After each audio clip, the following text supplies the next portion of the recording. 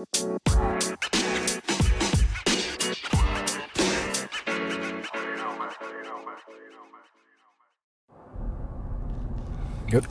Yep. And we're live. Welcome to another exciting episode of the Isaac Boys podcast. This is Dwayne the Ghost alongside my brother Dwight Terrorizing.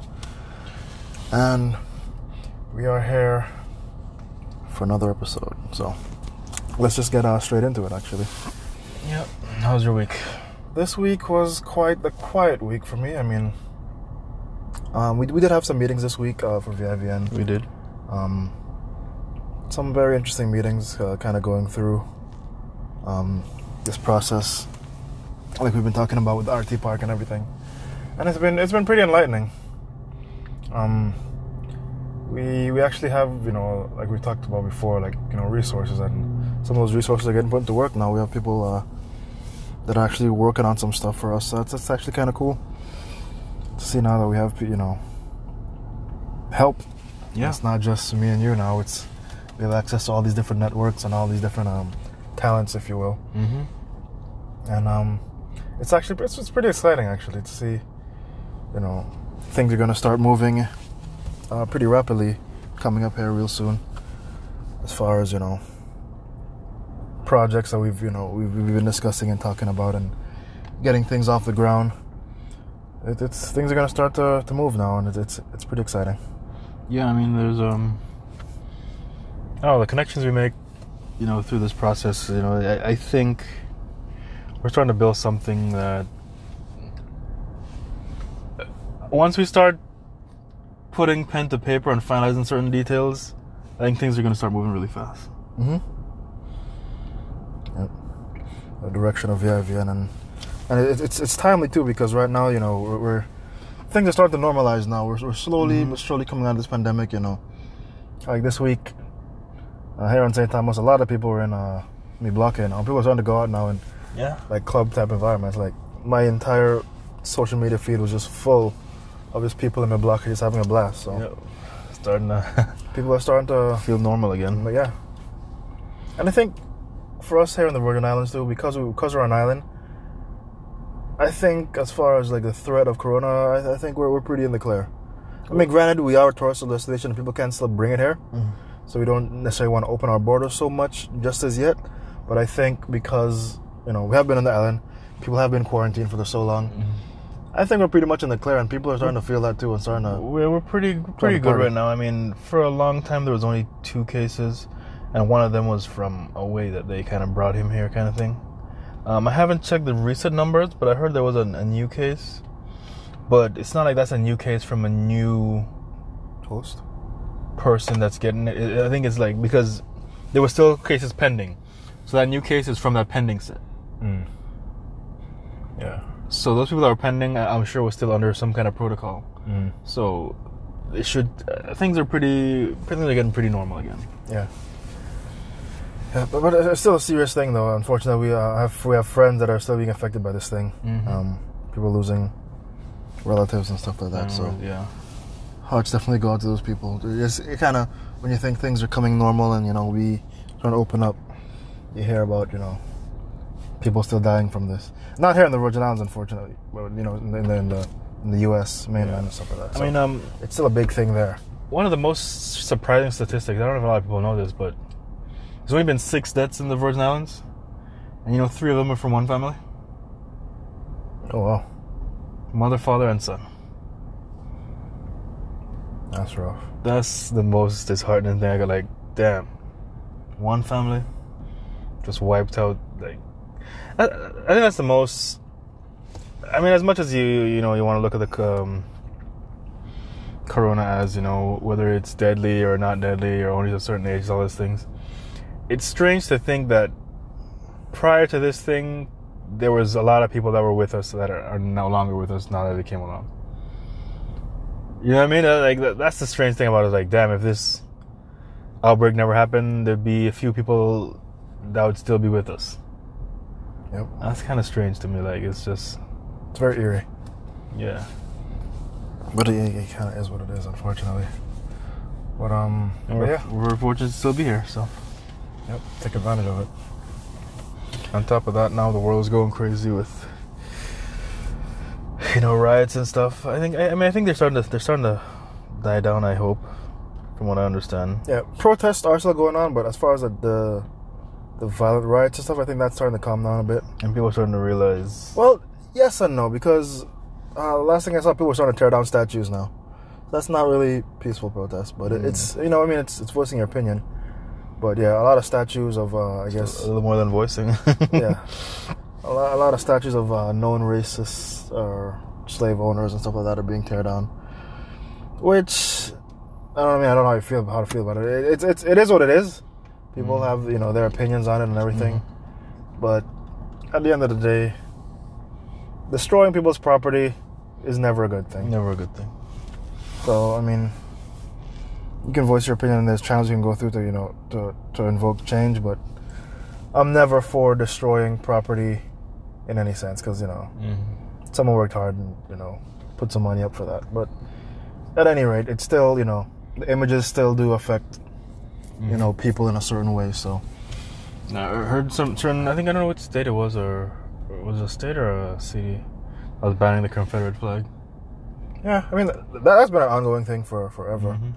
But yeah, it's another image that, you know, invokes certain feelings and emotions that, you know, if it affects enough people negatively, then change should happen. But, you know, yeah, I don't honestly, at the end of all this, I don't know what's going to be the end result of, you know, all these protests and everything that's happening right now. Like, I don't want it to just be, yeah, a bunch of protests, a bunch of, you know, riots and stuff, and then things just go back to normal. Right, yeah. And I think that's where a lot of people are with it as well. So I don't. This time I don't. I mean, I've heard both sides of it. I've heard some people saying, you know, it's good now that we're having this conversation. But there's people saying, like, how many times have we had this conversation? You know what I mean? And I get it, but this time just feels different for some reason.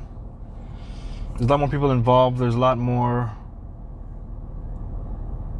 eyes on it, and I don't want this to turn into something negative, like black people using it to, you know, for the wrong reasons, you know, to push their agendas and stuff like that. You know, I want us to bring about, like, if it's going to bring about change, let it bring about meaningful, you know, impactful change. Yeah. You know, 100%.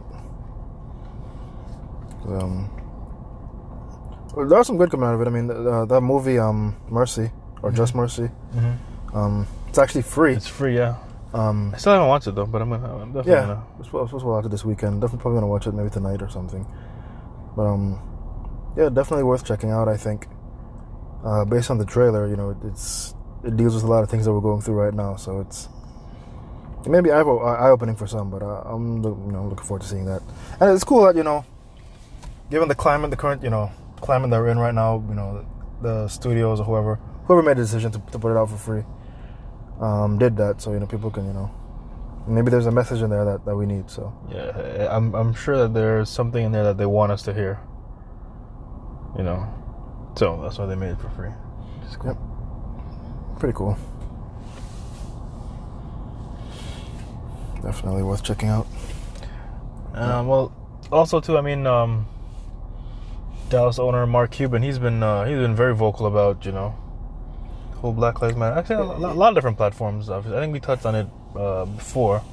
A lot of platforms now are paying attention to, you know, all lives matter, Black Lives Matter. However you want to look at it, however you want to spin it. Yeah. And yeah, I mean, Mark Cuban, he's been on the front lines, huh? He's been on the front lines as a white man. He's, you know, he's talked very candidly about, you know, his experience and, you know, how initially, you know, a lot of things, like he understands all the different perspectives. So he's like, you know, as a white person, you know, there's a lot of white people that don't understand what black people are going through. Mm-hmm. And they think it's one thing, so, like, you know, why can't they just do this? Why can't they just do that? But, you know, he's letting them know it's not just okay to say, okay, you know, this is what we're gonna do. It's like it's now is the time for action. Mm-hmm. And he's doing a lot of. He even, I mean, I think it was on Inside the NBA, which is another thing I want to talk about. He went on there and he was kind of outlining, like, you know, a plan of action for businesses or a white person to you know, start going about, you know, change and stuff like that. Because it is true, like there's a lot of white people that are like, okay, I want to change this. How do I help? You know, and there's different perspectives on it. Some people are like, well, you know, if you there's different ways you can look at it, because there is the argument that, you know, if you see a homeless man, you don't go to them and ask, how can I help? You know, you just do it. You know, he's homeless, so he's probably hungry. You know these things. So it's not a thing where there is that argument where it's not a thing where you have to ask how to help. It's just, you know, you just do it. You know. So I guess that way, you know, you see injustices. You know, you speak up. You don't have these, you know, biases and stuff. I mean, there's different things like that. You know. Yeah. So I've been. I mean, I always liked Mark Cuban, you know, and of course, being a Dallas Maverick fan, you know. Yeah. But I think now, I think Dallas will come out of this with more fans, just in time, because we're a pretty good team now. So. Yeah, season about to start, but that's the next thing. That's I honestly I'm pretty excited about. The season starting is something that has been long overdue, in my opinion. I mean, UFC has always been, you know, the front lines of starting sports back. And it's good to see other sports starting to come back. Yeah, definitely. NBA coming back is a welcome. Like I am chomping at the bit. Like, can't wait for this to start. And they some of the teams are coming back. They all of the teams that were, of course, not in the runnings to win the championship. You know, well, I let them continue. So I get that perspective, but some people aren't. Some people aren't happy about it, but it's because, you know, their teams and whatnot. But it's whatever. You had your chance. Yeah. But yeah, getting live sports back, more live sports back. Gonna be great. That's gonna be interesting because there's, you know, I mean the format is they're gonna be in Disney, in a like Disney World, part of Disney World. All the teams are going to be, there's different, I think it's like the Wild World, or ESPN, the Wild World of Sports section in Disney World or whatever. And all the teams are going to be there, and they're just going to come play their games and go back, and they're all going to stay there. They're not going to go, you know, so they're going to be locked down in that section for that long. And that could affect them differently, but I think it's going to make for probably one of the most competitive. Because they have nothing else. They have nothing else. No distractions, no, you know, women knock on your door, you know, in the middle of the night. None of that. So I think it's going to make for a very competitive playoffs. I can't wait for that. Yeah, but I think they're letting a few other, like, I think it's like 20 teams are doing. When usually, you know, in the playoffs is going to be 16 teams. So they're letting teams fight for that last spot, you know, the last spot, depending on, you know, how it was stacked. I kind of like us being in the position we are, because we could get. I don't think we're gonna knock out. We're a strong enough team where I don't think we're gonna knock out, but we shouldn't be where we are, and we only end up there because of some, you know, silly mistakes. But I feel good about it. I'm excited to start trash talking people again. You know, that's always the most fun thing about team sports. You know, well, that and gambling, of course, but yeah. Oh yeah, of course. Actually, what I actually watched the other day that I thought was super interesting was NBA 2K esport. I don't know if you ever watched it, but it was on what channel it was. I think it was actually ESPN, I think, because there's no sport, and it was like the closest thing to coming to watching basketball. So I was enjoying every minute of it. It was like you're watching basketball, you know. And it's different how they do it, because I didn't realize, but each team. It's apparently a different build of the game that's just for esports, but each team is a created character. Each player on the team is a created character, and it's played by a person. It's not actual NBA teams. Well, the thing is, it is run by NBA teams, so like every NBA team have their own esports team. Really? But it's not the stars, not the stars that we know, but it's the East. So I don't know how they go about the character creation. I don't know. I'm not educated enough on it to know like The stats and all that. the stats, or like, is it just, you know, free range to do whatever you want? Like, I don't know how they go with the character creation and what they play with in terms of the stats, but it was very interesting. I mean, there's a bunch of weird looking people on there, but it was like, whatever, that's your character. That's what you want. That's your character, you know. And there was some that, you know, looked really good. I thought it was a very cool dynamic. For different things, because I realized there's no substitutions, because it was just like, if you're playing with your character, you're playing with their character. So I'm guessing they probably modified it to where you don't get tired as much, or I don't know how. I don't play 2K, so I don't really know how the stats, the management of that works. But I thought it was interesting because you know, both teams were in obviously different places, and you know, teams over celebrating and you know, for different things. It was hilarious.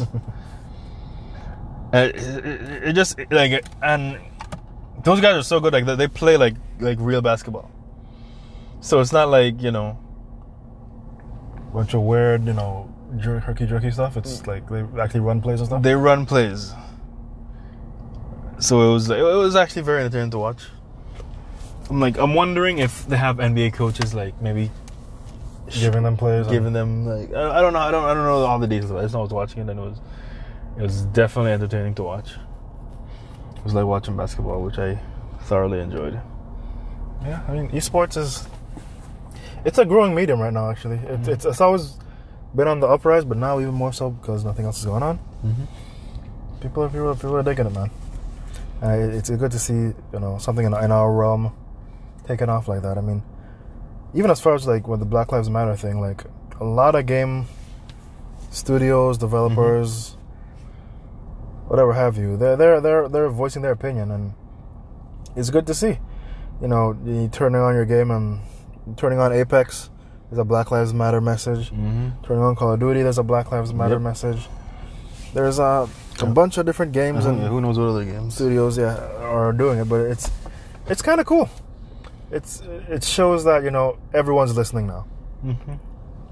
And I think the difference between this situation and others in the past is that with this situation now, because everyone was, you know, not distracted, and now this thing happened, now everyone's paying attention. Mm-hmm. So all eyes are on it right now. So if there's ever going to be a time for change, it's definitely now. I mean, we already have to change. There is going to be change after, like, what we thought was normal. I don't think it's going to be entirely normal when we get back to what we think is normal. I think, you know, there will be change, and it's a good thing that, you know, if you know, if we're already going to change, it's good to change the things that are really important, you know. Yeah, it's pretty cool seeing that. Also, speaking of change, news in the gaming world, PlayStation just got a pretty big lawsuit. They lost some change. Oh boy, they got hit with a lawsuit based on their, I guess, buyback policy or return policy. There were some players in Australia. I don't know if this extends to the US, but it's definitely an Australia issue. Where some players bought some games, didn't like it, wanted to return it, and they were getting the runaround from PlayStation. I don't know if that's just PlayStation on a company level, or if it's just someone regional. the regional, whoever's head of, you know, the Australian division or whatever. But they cost PlayStation a couple $1 million in a class action lawsuit that just 3.5 in Aussie dollars, which is like 2 point something in USD. Still a couple million. Mm-hmm. Which is probably not the hit they need, you know. No, because, you know, things are not as exciting. You know, they're about to launch a new platform, new console. So, but yeah. Apparently, the wording in the return policy says one thing, and then when the guys are trying to return their games, they're getting a runaround and saying, you know, it has to be the game developer has to give them the okay to do it, or there was a lot of bureaucracy and a lot of back and forth, and people just got tired of it and just sued them and won. So it's just, so man, and it's, you know, in hindsight, obviously, you know, you know, a game was maybe $60. You know, $60 to pay out $60 now. Have to, you know, instead now have to pay out 3.5 million. You know, man, $60 doesn't sound too bad. Might as well just give them the $60. Might as well just give them the $60. It comes down to doing right by people and customer service. Customer service is a big thing. Yeah, they definitely screwed up there. Got a pretty big hit, but there's Sony. Sony can bounce back. They have a lot of things going on for them. Yeah, but you know, Sony does also. I mean, I don't know. Sony's in some. I mean, Sony's not in the best shape that people think they're in. That's one misconception a lot of people have about Sony. They're not this juggernaut that's just swimming in money that they appear to be. One, their movies division. I think I've been hearing different stories about they're losing money on when they make movies and stuff like that. And I know at one point there were talks about Apple probably buying them or something like that. Exactly, they want to sell off their movie division because it's not bringing in money.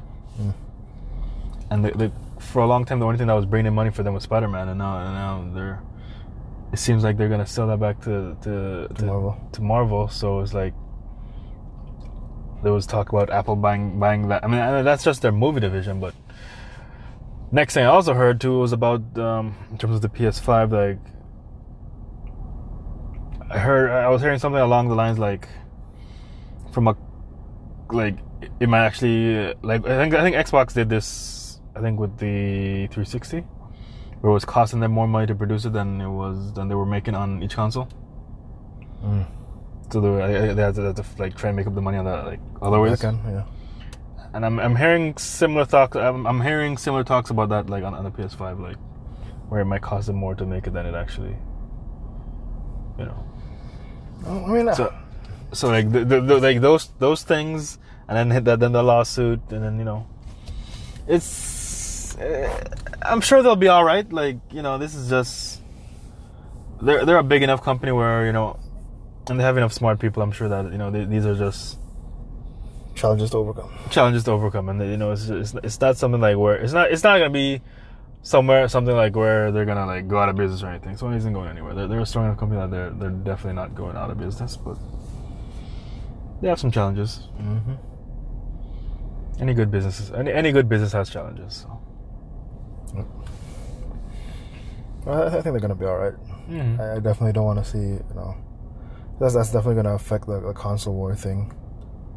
You know, I like competition. I like people having their opinion, you know, one way or the other, whether it's Xbox, PlayStation, Switch, whatever.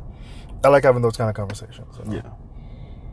And people say iPhone, Samsung, you know, I like those conversations because it, you know, it helps have competition like that. You know, when it comes to so like back in the day, it was you know WWE, WCW, you know, which one's better.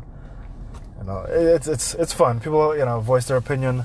People debate it. People you know have strong opinions, and it's part of the human experience, voicing your opinion and convincing others. You know, and if someone can convince you that their side is the better side, then either you have a weak mind or you're just not as loyal as you think you are, or not as educated. There you go, that too. Yeah, it's cool though. But yeah, man. I think so. I'm looking forward to the new console. I mean, I am and I'm not. I mean, like I feel like it's too soon. You know, it is a bit soon, but it's kind of been a while. But when it comes to consoles, I think. I like the direction everything's going right now, in the sense that you know, well at least for an Xbox front, where you know you can buy the new Xbox, games are going to look better on it, they are going to perform better on it, but you don't have to re-buy the game over. All the games you bought, all the games you bought are going to be able to play on the Xbox. Yeah, which is great. Right off the gate. They're doing good by people in terms of backward compatibility. It's not gonna be a whole new thing. Like, even your Xbox controller you're using now, you're able to use it on the new Xbox. All your peripheral stuff, like you can still use that stuff, and it's gonna be still cross-platform. So if someone's playing on you know an Xbox One S right now, you'll be able to play on the new Xbox, you know, play games with each other and stuff like that. It's just the hardware that allows you to access these games. So I think that's definitely the direction all consoles should go. For example, if Nintendo comes up with a new console and it's similar to what they have already, then they should just keep pushing, you know, that kind of a thing. Same thing with PlayStation. Nintendo's actually been the worst when it comes to backward compatibility. Yeah, it's always a new thing. But they still sell quite a bit, you know, and maybe their market is different than, you know, the PlayStation and Xbox, because they're more, they take over the Asian market for sure, but then they're more, when it comes to the US market, they're more focused on like the younger generation, and this last generation was portability, having the Switch and everything, you know, be able to play in your home, also take it on the go as well. So that's more their market. As far as the hardcore console wars type, you know, market, you know, Xbox, PlayStation dominate those, and I must say I like the direction Xbox is going. Yep. I don't know if you saw that they also released well, it was a leak actually. Should have made a video of it. But there's they redid the market. They're probably gonna launch it with the new console. It's called, I guess it's called Mercury or Project Mercury or something like that. Oh, the Xbox market. It's a completely new layout, and I saw it. It looks nice, and it's, you know, it needs to be done. I mean, the current market it's okay, but I must say I don't like it too much. Yeah, they're redoing it. I've searched for games verbatim of the title and they're not showing up.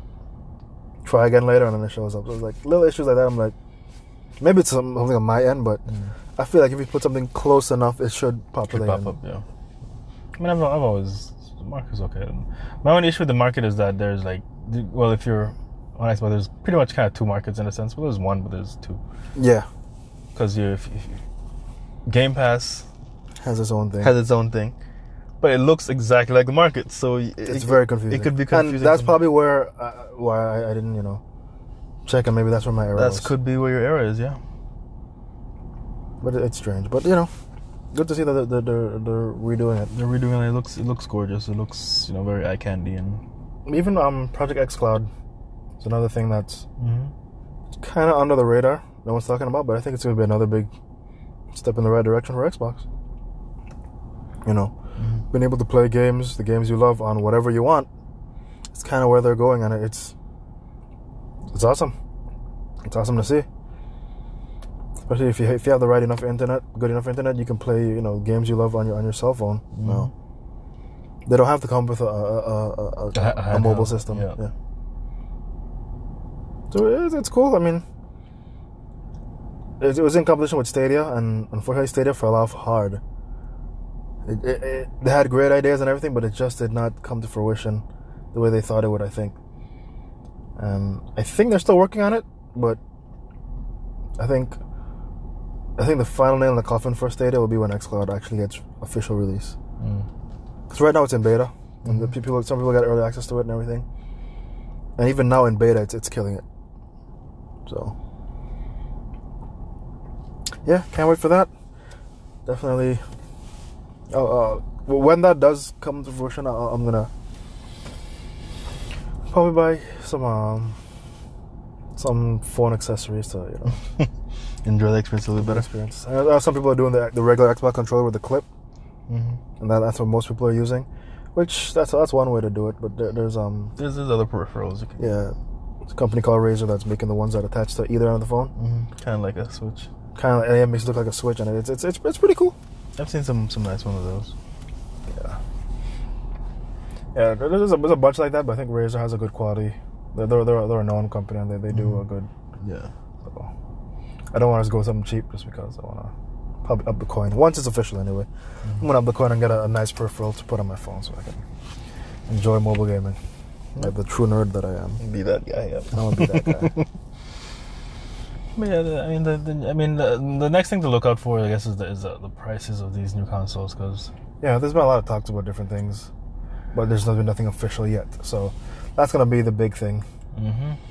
We may be coming into an age where consoles are gonna be like $1,000 now. I think we've been close to that. Yeah, we've been chomping on that a little bit, but I'm afraid it's gonna happen. Actually, I've from what I've seen, I heard that there's gonna be which makes me believe it probably will be about $1,000, is that there's gonna be a cheap version as well. Like that doesn't have any. I think it's a lower memory and like no CD drive, kind of like a download only kind of one, like the model that I did before. Mm-hmm. It's gonna be like a cheaper option. And the fact that I was like, why are they introducing a cheaper option like out the gate, which probably means this thing is gonna be buckets of money. We'll see. But yeah, that's why you gotta get your money right. Get what you want. Yeah, part of me still feel like it's too soon because it's like I could remember buying Xbox One. I remember distinctly buying the Xbox One. I remember, yeah, in Kmart. Yes, I remember, and I felt like that was like not too long ago. Yeah, but again, when the new console come out, you don't have to get it to continue playing with your friends. Yeah, but I will. There you go. I like. There's no question when I'm financially in a much better position than I was. Was that my? I think so. Maybe not, but I feel mentally, in terms of my financial knowledge, is better now than it was back then. And I feel like definitely like I'm gonna up the coin immediately. I'm not like I know. I think for the 360 we kind of waited a little bit, and I think with the Xbox One we kind of waited a little bit as well. But I think I'm gonna do it immediately this time. Good for you. I might even pre-order. Sometimes when you pre-order, you can get it in the mail quicker than you could like in the stores. I don't know. That's the problem about being on islands. Like the mailing system has been pretty terrible recently. Mailing system has been bad, and like you run the risk of if I get it in the mail, there's sometimes like with cell phones you can get them early, but it's a cell phone. Like console, I don't know. And then you run the risk of do I not get it in the mail? Do I risk it getting it in the stores? Then you gotta be there early, and all these other things. Getting it in the stores, you're gonna spend twice as much. And that's the next thing too. Especially down here. Being here, the stores always charge a premium. Especially I will not name, but very well known on the island for, price gouging. So it's like, I don't know. I don't know which option I'm going to take, but I do know I will get it. And again, there's not a lot of people. I mean, there are people. There's a good bit of it. It's fairly split on island, but it's mostly PS. Yeah. So, I mean, I'm not too worried about getting the new Xbox, because I feel it's going to be available as opposed to the next PS. True. But we'll see. Yeah. Definitely will. And it's... And the good thing about everything right now, not just Xbox, but game developers on a whole, everything looks like it's going to cross-platform. Like, there's talks of Apex being the next one to do it, and once they do it, it's going to be... Once Apex does it, no game that comes out after that should not be not cross-platform. Apex is kind of like the one that's kind of holding out the last big game, if you will. Mm-hmm. That's not cross-platform, in my opinion. And I think once Apex goes, then that's the way that should be standard operating procedures from now on for most games that come out. As far as like if you want to be a competitive esports, whether it's a shooter or whatever, fighting game, yeah. But even like sports games, should be all. I think there's no reason why it shouldn't be. Should be all cross-platform. Cross-platform should be just the way of the future, and just. I think slowly but surely, but I think some game developers are kind of holding out. I guess because they feel like it can get better. It might be a money thing. Yeah, like I said, they can probably in their negotiations, for exclusivity, they can probably get a bigger something, some money that they're probably giving up. But with being cross-platform, everyone gets to experience your game, so especially if you make it free. Like a lot of developers are doing now. Especially if you make it good. If you make a good game that's free and cross-platform, you win. It's a formula for success, right? Yeah, there. for the winning formula. Yeah. Speaking of games coming out, I don't know. I'm still not on board with Valorant. I saw some more gameplay of it. I saw a review of it. I saw a review, and there's not release trailers and stuff now. Yeah, they're lore trailers, and the artwork is stunning to me. It's kind of minimalist, but even like watching the game, I was like, eh. But then when I saw like some of the trailers and the cinematicness, I was like, okay, I can get behind it now. It looks. I mean, as far as the art style is concerned, I get it looks good. You understand it now. Yeah, and some of the lore trailers are pretty good. I like it. I like the lore trailers, but obviously the game doesn't play that way. True. But I don't know. I still. I honestly want to play just because it's like, which is weird because usually I don't really care about other people's opinion, but it's like everybody's seems to be going crazy for this thing, and I don't see it, but I want to see what I'm missing. Because it just nothing about the game really appeals to me. Really, I don't know what it is. I don't know. It's like, I mean, the art style. It's strange. It's not like, to me. Looking at the game being played, it looks like 360. Look at my game for 360. A mobile game or something. Yeah, like it's not. It's like the graphics don't look that great, and I think it's because of the art style. But I think that they do the art style on purpose. Yeah, it's so you could but like. Also, too, I think it could be because you're watching it, as a YouTube video as opposed to actual game. Actual playing, yeah. So I probably need to play it before I make that. Yeah, that's true. That's 100% true. But the gameplay mechanics and stuff too, I don't know. I'll really have to play to see what I'm missing. Yeah. Because the reviews and everything sounds. People love it. People love it. People are raving about it, and it's like I'm starting to wonder if maybe because Blizzard has so much money. It's Blizzard that makes it, right? Was it Blizzard? No, it's not Blizzard. It's actually I think it's Riot Games, right? Is it Riot? I don't know who I think it's Riot. I think it's the same people that make League of Legends, so it's Riot. Yeah, you're correct. So they have all this. Probably sitting on a bunch of money. They probably paid a bunch of streamers to talk good about it. Talk good about it. It's possible. And if that's so, I mean, nothing wrong with it. It's a good marketing campaign. You're paying for what you get, and people are people. It's working if that's what the case is. But the only way to know is to play it. So we'll check it out and see. There's already esports teams for this thing. There you go. Esports already there's teams that are already invested in getting esports teams for this. I mean, that could be attributed to a number of things. It could be attributed to the fact that people are on top of esports right now, and they see this next shooter and they're like, you know what, let's be ahead of this thing. Yeah.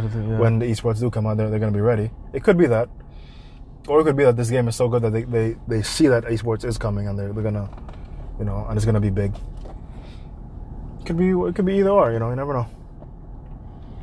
But I think we just do need to play it and see what all the hype is about.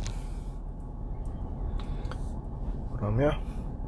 Take a quick break right now, I guess, and then we're gonna come back and get into some more stuff. Talk about the UFC and stuff. So we'll be back. Enjoy listening to the podcast? Well, consider becoming a supporter. As a supporter, you can directly support the podcast with monetary contributions ranging from $1 to $10 based on your budget. Your monthly contributions will ensure that we can continue to do what we love doing, bringing you great content.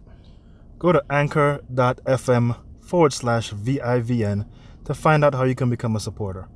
All contributions are greatly appreciated. And we're back. Exciting week of fights. Yep. This weekend was great. This is probably one of the better UFCs I've seen in a long time. And before we get into the specifics, I have to commend the UFC for everything that's going on right now, because these last couple weeks of fights, the fights have just been great. Top notch fights. Even like the week before last card, like they didn't have a ton of notable fights. They had like one or two notable fights, and then the rest of it was just kind of a bunch of contenders and stuff like that. But they were still all good fights. And a week before that, great fights again. A lot of moving parts in the MMA world right now is happening. And like the climate has been shifting. Man, I'm wondering if we should talk about that first, or should we say that? We could talk about that right now if you want. Whatever. Because I'm a little upset about what's happening in MMA right now. You have, I mean, we already discussed John Jones in detail on past episodes on the podcast on how his money disputes and all that kind of stuff. I think we touched on it very well in the last podcast. Mm-hmm. But now you have other fighters coming out, trying to make the same argument. Most notably, Jorge Masvidal, who a week or two ago I'll be like, I want to see how Jorge do great things. But now I guess I'm gonna say what it is, and then I'm gonna give my opinion on it. Jorge is now coming out saying, and he's making, I guess you could say, good points, comparing UFC fighters to other athletes, and other athletes make, closer to 50% of what they bring in, when UFC fighters only bring in like 18%, and he wants to know why that is, and he wants the numbers to make sense before he fights again. All this noise, and he even went as far as going and saying, "Oh, if you can't make an agreement, they could just release him." Blah blah blah. I think we talked about this before. I think it's management. I think these managers are putting all this noise in these fighters' head, and it's the management wants more money, and it boils down to the fighters going to want more money. Yeah, that's my personal opinion. I mean, that's what I think of it, because if you look at Dana White's perspective, and he always gets asked about it every interview with Dana White, and they ask him about it, I'm always interested to see his response. Mm-hmm. And he doesn't change his position, and he's right. A lot of these, like, it's not like Jorge Masvidal is at the end of his contract, he's trying to renegotiate a new contract. They literally just signed a contract with him a few months ago. Since his last fight. And that's when all this talk should be happening. After you sign that dotted line, that's it. Fight out your contract, and then you can make the noise. But to right now, in the middle of a pandemic and all these things, there's no live gate, UFC's losing out a lot of money. To try to ask for more money is it's stupid. It's downright stupid, especially if after you already signed on the dotted line, you're like, you just signed a deal. The UFC has every right to sue. Like, if he does any, like, he doesn't want to fight all this nonsense, they have all the right to sue him, because it's like, you signed a contract. And yeah, and of course we don't know the details of the contracts either, but rightfully so. I mean, regardless of the details, once you make a deal, you should be men of your word and uphold your deal, which I get. But see, I understand both sides, but I understand. I do too. I have to say I do side with Dana White on most things, and I'm still a huge Jorge Masvidal fan. And I don't know if I am. I don't know. And I get his perspective too as well. But to go back to the original point, like you just said, you just signed a deal, and the thing with the deal is, like, it's not like the UFC is just giving you whatever. You guys, the management team and the UFC comes to an agreement whenever a deal is signed. Mm-hmm. Whenever a deal is official, it's not just one-sided. Both parties have to agree. Some may be more reluctant than others, but once a deal is signed, the deal is signed. Exactly. So, in the court of law, of course, once you sign a deal, you have to uphold that deal. Now, the UFC has been lenient as far as letting fighters, renegotiate and all that stuff, and I can see why they do it too, because obviously, based on your performance, the climate of your fighting may change, but that's why UFC locks you in a deal, because it's a business move, because they want to make sure that they're calculating the future. I think that's another thing a lot of fighters probably not getting, is that the reason why UFC signed you to like a 5-fight deal or whatever the deal is, part of that, and I'm just speculating here, but it's just my business sense, the way I would look at it, is that you're calculating what it's gonna cost you to produce, one of your fights, and how much the entire fight card. So once you're looking at the entire fight card and looking, okay, I'm gonna have this person on this card, this person on this card, this person on the card. You're already calculating how much it's gonna cost you to produce said card. You don't want that number to be volatile every time you're producing a card. Exactly, because then you can't predict your numbers. You can't predict your numbers. So obviously they want to have a way of where they can calculate. All right, this is how much this card is going to cost. This is how much you have to generate. This is how much, and this is how much it's going to produce. So you want to know the input, how much it's going to cost to input into this element, and then what the output's going to be. I'm going to put this much in, this amount of money, this amount of marketing, blah blah blah, and I should get X amount of dollars, exponential. Some kind of profit. Predictable numbers. And I think right now they're losing money. Because a big part of that factor was, of course, the gate. The live gate. They don't have that anymore. It's hurting them. So, even though they have these deals and everything, those deals are probably hurting the UFC as well. Because they got to pay you what they promised they were going to pay you when they had a live gate. And this is the point that I've been saying. It's like other organizations are trying to negotiate with their athletes to take less money, and they haven't done that. They've paid everybody what they said they were going to pay everybody. So it's like, and Jorge is trying to make this argument that they don't make anything on any of that, so it shouldn't affect him. Well, right. That's why that's why they're still paying you what they're paying you. That he doesn't realize he's kind of contradicting himself, because he's saying they don't make money on the popcorns and the seats and all. Like, fighters don't make money on that, so that shouldn't affect their pay. Exactly. That's why your pay is not affected. That's why their pay is not affected. That's why your pay is still the same. That's why they haven't tried to get less money from you, and that's why you shouldn't ask for more money, because they can't. I don't understand why it's so hard for him to understand. Like, hearing him talk, I was like, man, I really thought you were smarter than that. You know what I mean? Because one of the points he was making was that he can't be an independent contractor if he can't go elsewhere to make money. But it's a contract. It's part of it. It's in what you just said. Exactly. You're contracted to do X, Y, Z. It's part of the contract. And once you sign a deal like that, that's it. That's why you can't go elsewhere, because you signed a contract that said that you were gonna do this work. Exactly. And then what it says many times, like, if you don't like it, just file out your contract and then do whatever you want.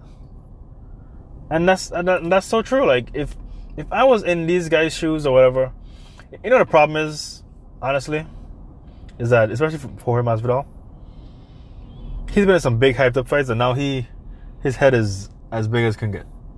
Wants that Conor money. And he sees himself in that stratosphere where he's like the hottest thing since sliced bread. And he is. But fighters don't realize what made that is the UFC. It's not, you didn't become that by yourself. You know what I mean? You can't go anywhere and be as big a deal. You know what I mean? It is a yin and yang. You need both parties to be successful. So that being said, all this bashing the UFC is like, it only hurts you, because now they ain't gonna be as, they're gonna care less about you. It's like, man, this guy, he really a company man. You don't have to be a company man. That's fine. There's nothing wrong with that. But you only hurt you gotta be as favorable as possible to stay in these guys. If he wants to renegotiate, being in their good graces would help them come to, like, okay, let's negotiate. And they like you, so they, you know what I mean? All these things play hand in hand. There's no way he don't realize that, 3-4 years ago, who was Jorge Masvidal? Nobody knew and nobody cared. He could very easily go back to that person. If he ain't getting the big name fights and he ain't getting the eyeballs on him, he will slowly start to dwindle. If he go to Bellator and he fight whoever they have, nobody care.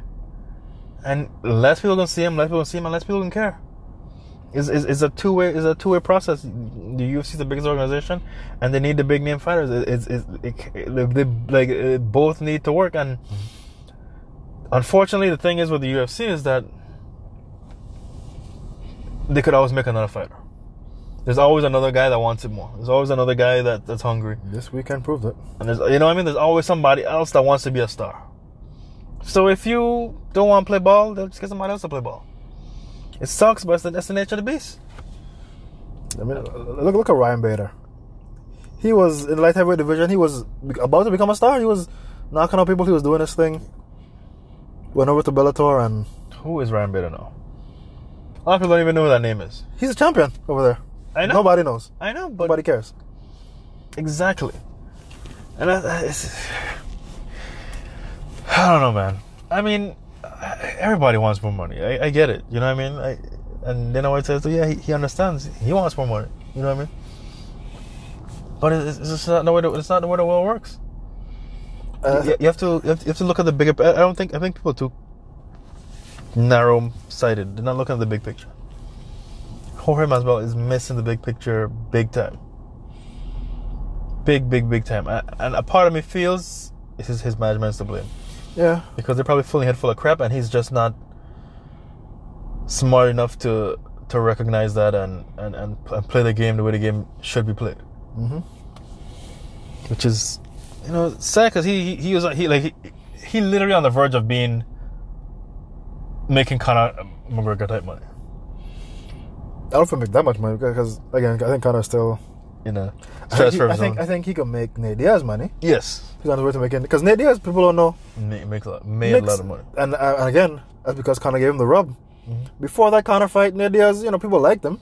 He wasn't making a lot of money at all. He wasn't making a ton of money. He was embarrassed how much money he was making. I saw an interview and I was like, damn. We saw the numbers. He wasn't making a ton of money either. Mm-hmm. After he got the rub from Conor, huge star. And that's part of the thing is like, it comes down to playing the game the right way. Yeah, because even Dinner has said that, one person that made this thing fun for him was Conor McGregor because Conor McGregor was looking out for himself, yes, but he also played ball with the UFC. Like you gotta know to play ball. People just don't get the people just don't understand. It's like once you start winning, you just start feeling like I don't know, man. It's not a hard thing to say. I don't know.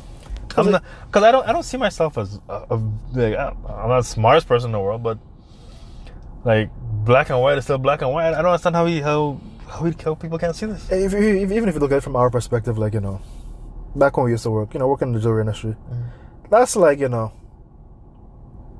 matter what kind of client we had. Even let's say I had a $1 million client, I know I could get this client to spend $1 million today.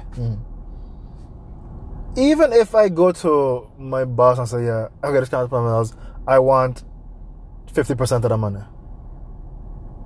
The man will be like, get from here. Exactly. The money, it don't matter like how much money I could bring in. I can't stop saying that, okay, I want this amount of it. It doesn't work that way. It doesn't work that way, unfortunately. They're the one with the product. Mm-hmm. They're the one that have the investment. They know what they want to make on each one. I can't just start saying, okay, I want 20% commission, 30% commission. It don't work that way. If you have this client, bring this client, and let's make some money together. Mm-hmm. We'll make sure you get what's fair for us. And as much as I could, be upset about it and everything, at the end of the day, it is what it is. It is what it is. I'm working here. Once you're working there, you sign the contract. That's it. So I mean, this thing is not that hard, man. And you know what? They're gonna figure it out because at the end of the day, as much as their management teams are trying to play hard and everything like that, at the end of the day, they know they need the UFC, and they know the UFC can make another fighter. They have to know that. They have to know that. So they're gonna play their bias to try to get as much as they want, and they're probably gonna get more money for making noise, but they're not gonna get what they want. Exactly. So maybe this is all just a play for them to get more money and whatever the case is. But Jorge Masvidal is not gonna go Bellator to fight. No. John Jones is not gonna go somewhere else to fight. That's not gonna happen because they're gonna fall to irrelevance. So they're gonna figure it out. It's just the pandemic and the current climate of where things are right now. These guys are gonna figure it out. I think a lot of people are gonna start figuring it out, especially after this weekend, because this weekend showed that there are stars on the rise. Yeah. I mean, we're not gonna go through every single fight on the card. Nor do we have to. But I do want to touch on one early prelims card, and that's the Mayfield versus Clark fight. Man, Oh man. I mean, Mayfield, we saw him from the Contender Series. Mm-hmm. Big, beefy black guy. Not to be racist, but it's a super thick guy, and actually both of them Yeah, both of Clark them are was black. And the legs on these guys were huge. astonishing. Like Surprisingly, they didn't throw more kicks, but Ultimate Warrior size legs both these guys had. And Mayfield, you know that he's has the knockout power. He's been one to as the fights go on, like the first round, he gets you out of there, no problem. He's very good at what he does. But Clark actually pushed him, and actually got him to go through the later rounds, and you saw that he just kind of faded. yeah, he faded bad. He faded bad. And He started great. He just he exploded Clark's eye. I don't even know what happened to Clark, but his eye got jacked up in that first exchange or so. And I thought that was gonna be the way the fight's gonna go, but Clark held on, and he showed a different side of his game. he fought through some adversity, that's for sure. Mm-hmm. Good on him. Good on him. And there was another low leg kick stoppage as well. Mm-hmm. 2 back-to-back UFCs now. Yeah, it was Formiga and Perez, right? Mm-hmm. Just destroyed his leg. He couldn't stand anymore. Seems to be a technique that's been used a lot. It's been on the rise. Like if it was a stock, it's been on the rise for a while, but now it's like skyrocketing. Yeah, if you're gonna have 2 stoppages back-to-back. When leg kick stoppages was so rare, I used to love to see them. Now you're getting them back-to-back now. It's a viable technique, and it's just stopping a lot of fights. Then there's a couple of fights, like the Stamen and Kelleher fight was pretty emotional. Mm-hmm. Unfortunately, Stamen lost his brother, and as soon as after the fight finished, he just he's like he was holding it back all this time, just trying to get through everything, and he just broke down. That was kind of emotional to see, but no. Even when Dana White not Dana White, Joe Rogan was talking to him. It's not like Joe Rogan was crying even. Yeah. I literally had to watch it again to make sure, because I was kind of like, did I really hear Joe Rogan sound like he's about to cry? Because in the beginning, I was like, yeah, Joe Rogan was emotional too. Yep. Hats off to him. Good victory for him. Mm-hmm. And then my boy Bruce Leroy against probably one of my more favorite fights of the night. Even though it was it's not the best fight of the night, but this was built up to be Chase Hooper's coming out fight. Mm-hmm. Fighting a veteran now. Blah blah blah blah blah. And Bruce Leroy we call him Bruce Leroy because that's technically his nickname, but Alex Caceres is his name. He wanted no part of that. No part of that narrative. Mm-hmm. And good for him, because you look at his record and you be like, okay, yeah, he's definitely a gatekeeper type guy.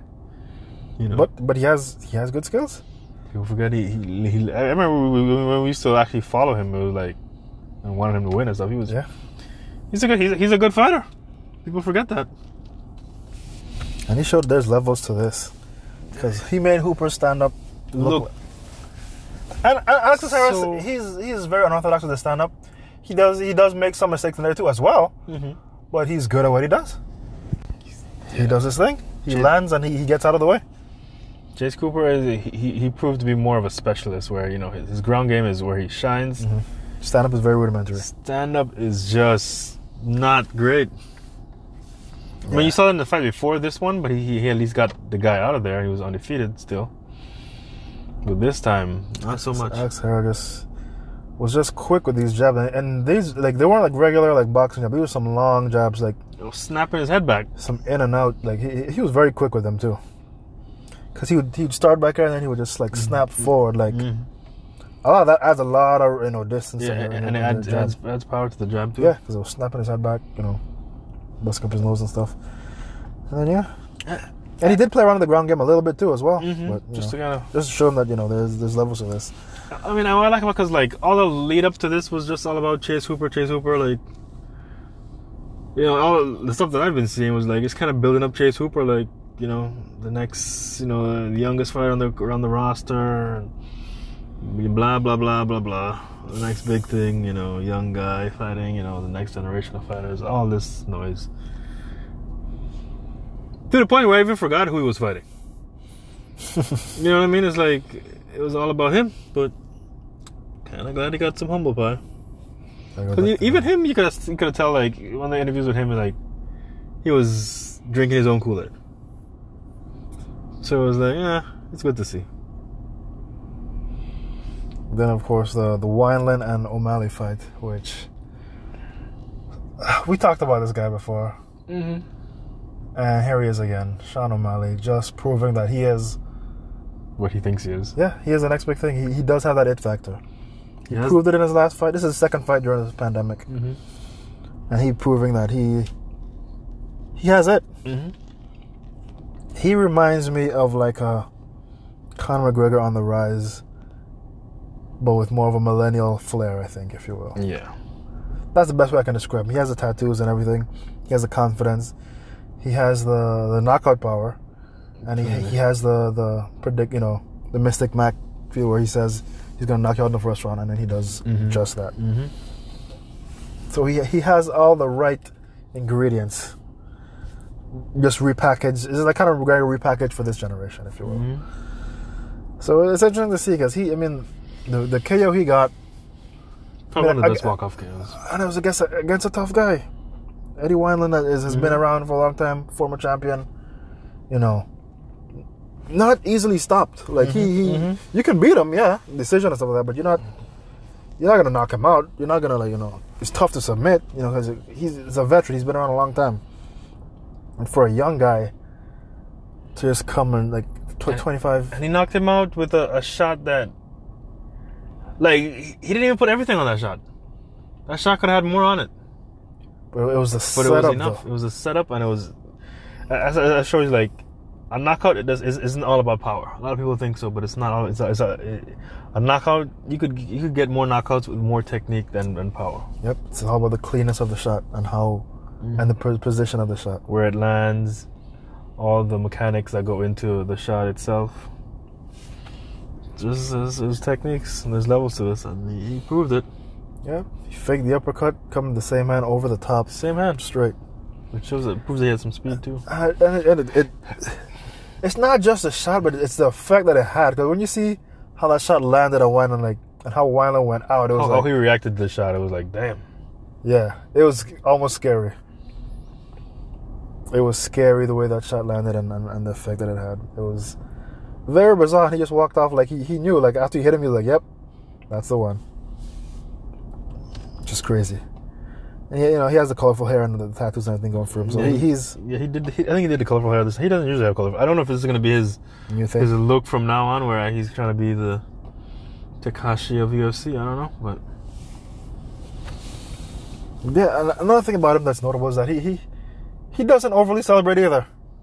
You never see him overly excited. He just does it and just very calmly, yep.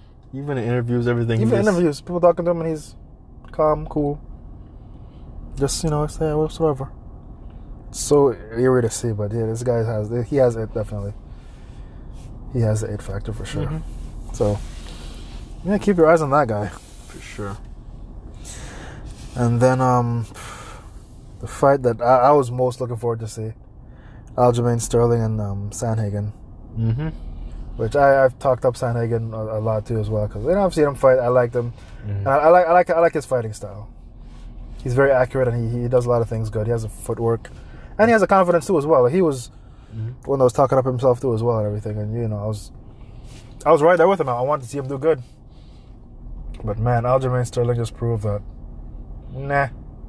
He just imparted his will, and that was it. Went in, did what he had to do, and left. No injuries. Literally a perfect fight. Didn't get hit. Both fighters didn't sustain any injuries. Nope. Both fighters can fight next week. Which is what you want on it from the UFC anyway. You don't damage your product too much, either one. So, but yeah, both guys came in shape, ready to go, and Aljamain Sterling just went in and took it. Went in, just got him down to the feet. And the thing about this UFC was it was more about, well, it was built up like a lot of bantamweights, on display. And O'Malley started, being a bantamweight as well. O'Malley started right when it was like, after he did that knockout, it was like, all right, like, the next guy is like up next, like, okay, you got to outshine that, because if he's gonna showcase the bantamweights as like who's gonna be next in line, who's gonna be the next star. So it was like O'Malley started it right, but then when Aljamain did his thing, it was like a next one up. Yeah. Like, okay, you know, because he went and had a perfect fight. had a perfect Didn't fight. get Didn't get touched. No damage. Clean. Here we go. And then, of course, Assunção against Garbrandt. Which is the next bantamweight fight. And of course, Garbrandt being former champion. Everyone wanted to see what he would do and everything. And these guys, I mean, it was a pretty decent fight, but It was a great fight. Garbrandt just showed that his speed was Next level. next level speed. And he produced another walk-off knockout. That was. But this one was from the this was one of the. But this was probably gonna be knockout of the year. One of the gotta be. If you're a KOF fan, this is the epitome of what a Galactica Phantom is. Yep. He charged this thing from the hip to the knee almost, Mm-hmm. and just loosed it. Ducked down everything and like came up with everything. Unleashed nothing but fury into pure Assunção. And if you're part of our WhatsApp group, like, man, everyone's going crazy about that. Like that knockout was great. It was. It's so weird because like you didn't see that coming. Like, even when he ducked down like that, I thought it was just moving his head just to figure out the bell, and it happened right when the bell hit. Right as the bell hit, and the sound it made. Oh, it was so. It was a snapping motion too of Assunção's like head just spinning, almost spinning around. It was such a clean shot. It was He's another scary fight. Completely spin him around, made him go belly down. So Brutal stuff. Which is why we love the UFC. The UFC definitely delivered, and You definitely delivered. And bantamweights. Before we move on to the rest of the card, like to consider bantamweights a few months ago, no one cared. No one cared about bantamweights a few months ago. everybody was all about welterweights, all about lightweights, you know. And some heavyweights. Yeah, But light heavyweights. yeah, light heavyweights not so much. 'Cause light heavyweights you haven't seen much of light heavyweights. Yeah, after John Jones is pretty much cleaned it out. Yeah, But man, bantamweights came Now out it's of nowhere, and yeah. now it's the division to look at. Because now the matchups are endless now. endless. Just like last week we were talking about the welterweight matchups. You can do the same for the bantam. I think UFC should do that more. They should have more cards to showcase different weight classes. I think there's something there because it sparks the interest in the weight class. Obviously, like you can look at the one they did for the welterweights. Now this one, you know, there's definitely something there. I think so, because going back to like you said about the welterweights, like the welterweight division, it was good, but I mean the champion is not the most exciting, not the most marketable. But it just took a guy like Burns to just be tearing through the division, and then you still have some other factors there, of course, with Jorge and other things. So it's like the division's on fire now. Like the welterweight division last week was the division where all the drama was, all the hype is and everything. But man, the bantamweights just come this week and just stole the show. No one's even talking about Gilbert Burns anymore. It's all about the bantamweights now, and this is a division where Henry Cejudo was dominant for a while. He literally just left, and I think he left because he felt like there's nothing more to prove and all that. But which is, I don't know if that was true. Yeah, that was what he was saying because there was no interest in the division. I'll give him that. There was no real interest in the division when he was on top. But man, as soon as he left, now the division's on fire. Because even if you look at the fight the UFC booked to crown the next champion, they did that based on the previous interests of the division. Whereas like Peter Yan, Jose Aldo, Aldo being the name that would have sold the fight, because Yan, people don't know who Peter Yan is or whatever, and rightfully so. But so they booked that fight because out of sellability. But now, I'm sure they wish they waited. They definitely wish they waited because nobody cares for that fight now. There's so much other interesting fights, and if you look at a lot of bantamweights on this one, like for example, O'Malley was not in the top 10, but he can rightfully definitely be there. I think he's definitely a top 10 fighter. And then all the others, Sterling, Garbrandt was, I think, he was number 9. I think he wasn't even that high on the card for a former champion. Now he's definitely going to be a top 5 fighter. So if you're looking at the top 10, top 5, there's so much matchups you can do. So many matchups. Bantamweight. Right now, it's crazy. And to think that, a lot of these guys, at one point, they were getting ready to squash the division. Mm-hmm. They almost got rid of the whole division. Mm-hmm. But you're showing now that this division is here, and it's here to stay. I mean, flyweights are still around, right? There's still a flyweight division as well. Hopefully, Joseph Benavidez gets that belt, and then because that fight ended in a no contest, so they have to run it back. So they have to run that one back. But just think of what some matchup that can happen. Like if Benavidez gets that and he's dominant, and then you start matching him up with some bantamweights as well. You could have some crazy, interesting fights that are just all of a sudden came out of nowhere and all because the bantamweight division just caught fire. And it's good to see that. Yeah, okay, boom. There's still exciting fights to have, and if you're a UFC fan, you're in cloud nine now because there's so much different ways the UFC can excite you now and sell you on some fights. I just can't wait for Tuesday because I want to know what's coming up. What's coming next? Yeah, but the marquee of this card was of course Amanda Nunes versus Felice Spencer, and Amanda Nunes just proved that she is as good as she says she is. Mm-hmm. She is the GOAT. I mean, when she beats Cyborg, I'm like, I don't think she's the GOAT. Even though she beat Cyborg, I'm like, out of 10 fights, I don't know if she can beat Cyborg 10 times. Yeah. So I kind of felt like, but now it's undeniable. She has beat every single female there is to beat in women's MMA. That matter in her weight division, because if she goes lighter, then of course it's not a contest. But yeah, she's the only UFC fighter that had won 2 belts and defend both belts. She is locking down 2 weight divisions right now, and then clearing up. She cleared up both of them. Cleaned out.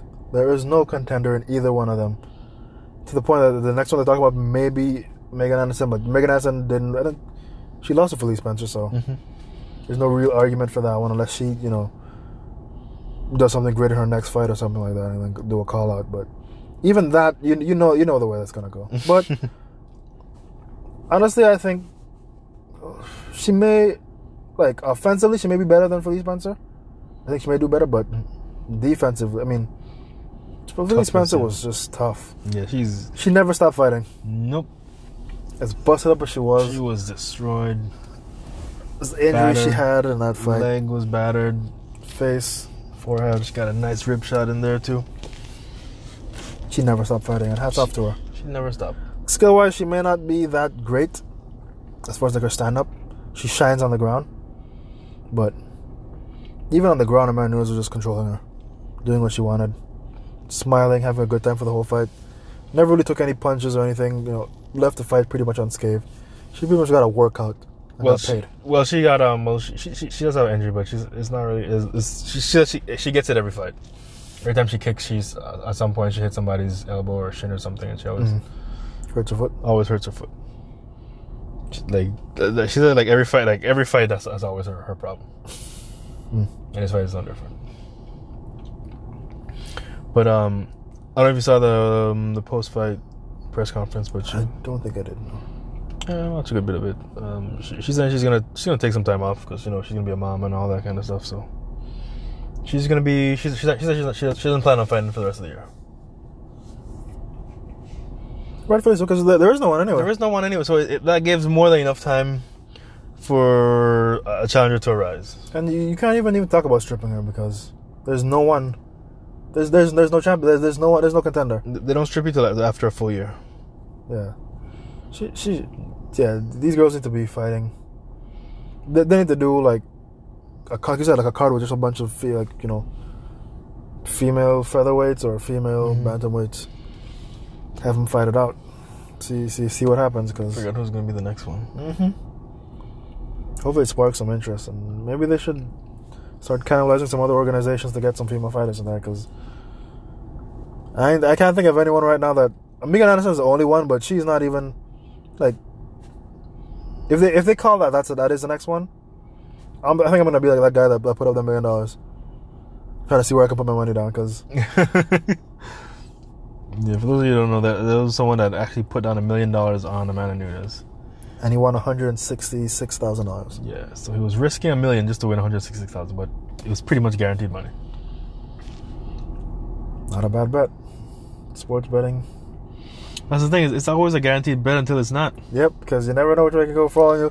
If Spencer just catch Amanda Nunes or something, Amanda Nunes is backing up and Buckle, and she falls down, and then she takes her back. swarms her. You never know how these things are gonna go. So betting on fights is it's not the best way you want to spend your money. It's always a guaranteed bet until it's not.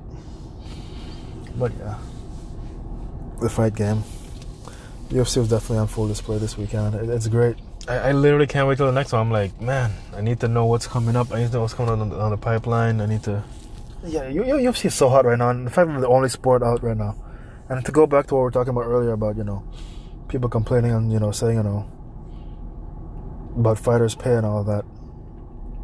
At the end of the day, and I unfortunately, I love the fights and everything, but I have to side with the UFC on most of it.